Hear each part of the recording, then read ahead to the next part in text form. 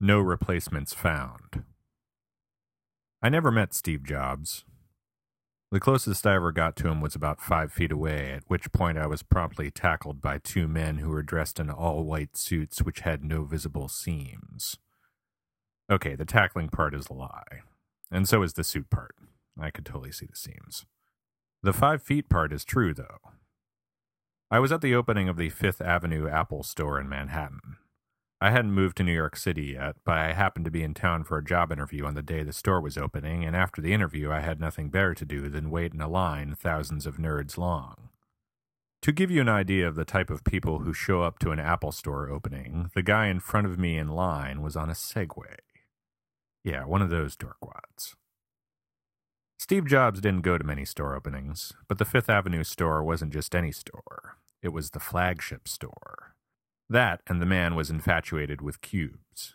And the Fifth Avenue Apple store was his biggest cube-shaped object yet. Damned if he was going to miss out on that. I wasn't always an Apple nerd. In fact, until college, I was kind of an Apple hater. College is a time for self-exploration, though. It's a time for experimenting with drugs and expanding your sexual boundaries with your classmates. Or, in my case, experimenting with Macintoshes and expanding your operating systems with your roommate.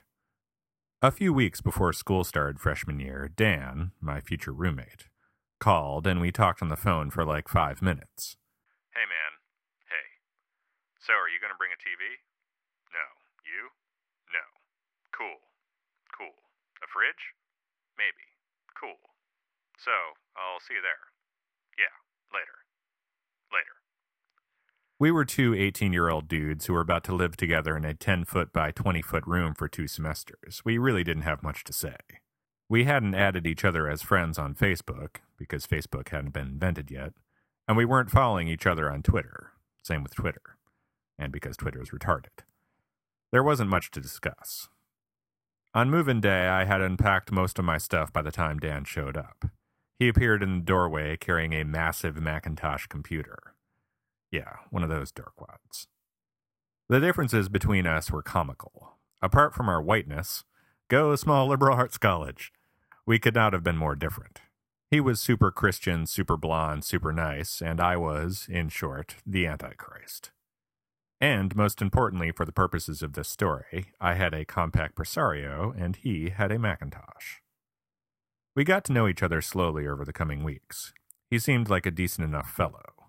During freshman orientation, I won some Apple paraphernalia in a raffle, an iMac t-shirt and some stickers. Here you go, dude. I don't want this stupid crap, I probably said. In turn, he gave me the Sun Microsystems Frisbee he won that he didn't want. Here, man, you can have this. Praise Jesus, he probably said.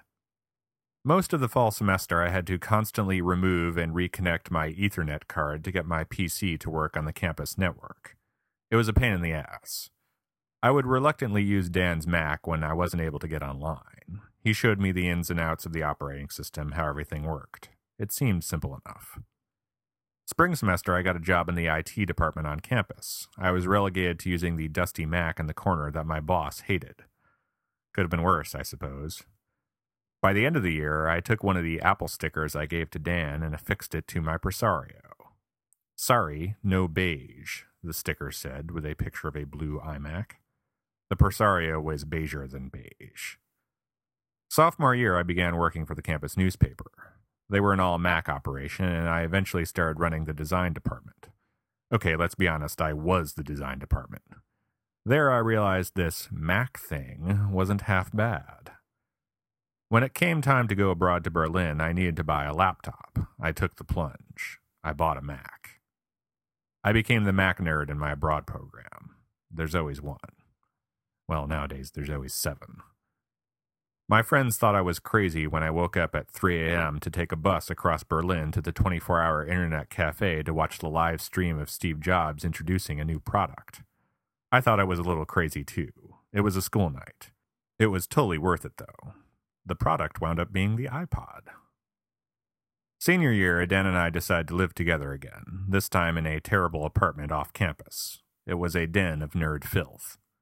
The crowning achievement of dorkdom in that apartment was during winter break when we watched Steve Jobs give the Macworld keynote address over the internet. We were now two 21-year-old dudes sitting on a couch together sharing a blanket, not expanding our sexual boundaries, freezing in our crappy apartment. But we didn't care. The new iMac was awesome. Flash forward a few years to the opening of the Fifth Avenue Apple Store. Steve Jobs was greeting people as they entered the store. I don't like shaking hands because I'm neurotic, but I decided I would try to shake his hand. After all, this man was indirectly responsible for so much in my life. For the job offer I would accept an hour later working for a Mac-based ad agency. For dozens of devices I would buy in the coming years. For making jeans and sneakers acceptable attire for important events. I would tell him I was a big fan, that he made me realize there was more to technology than ones and zeros, that he taught me design wasn't about how something looked, but how it worked. Just as I was approaching him, though, 5 feet away, Steve headed into the store, descending down the spiral staircase below the cube, disappearing into the throngs of Apple nerds below.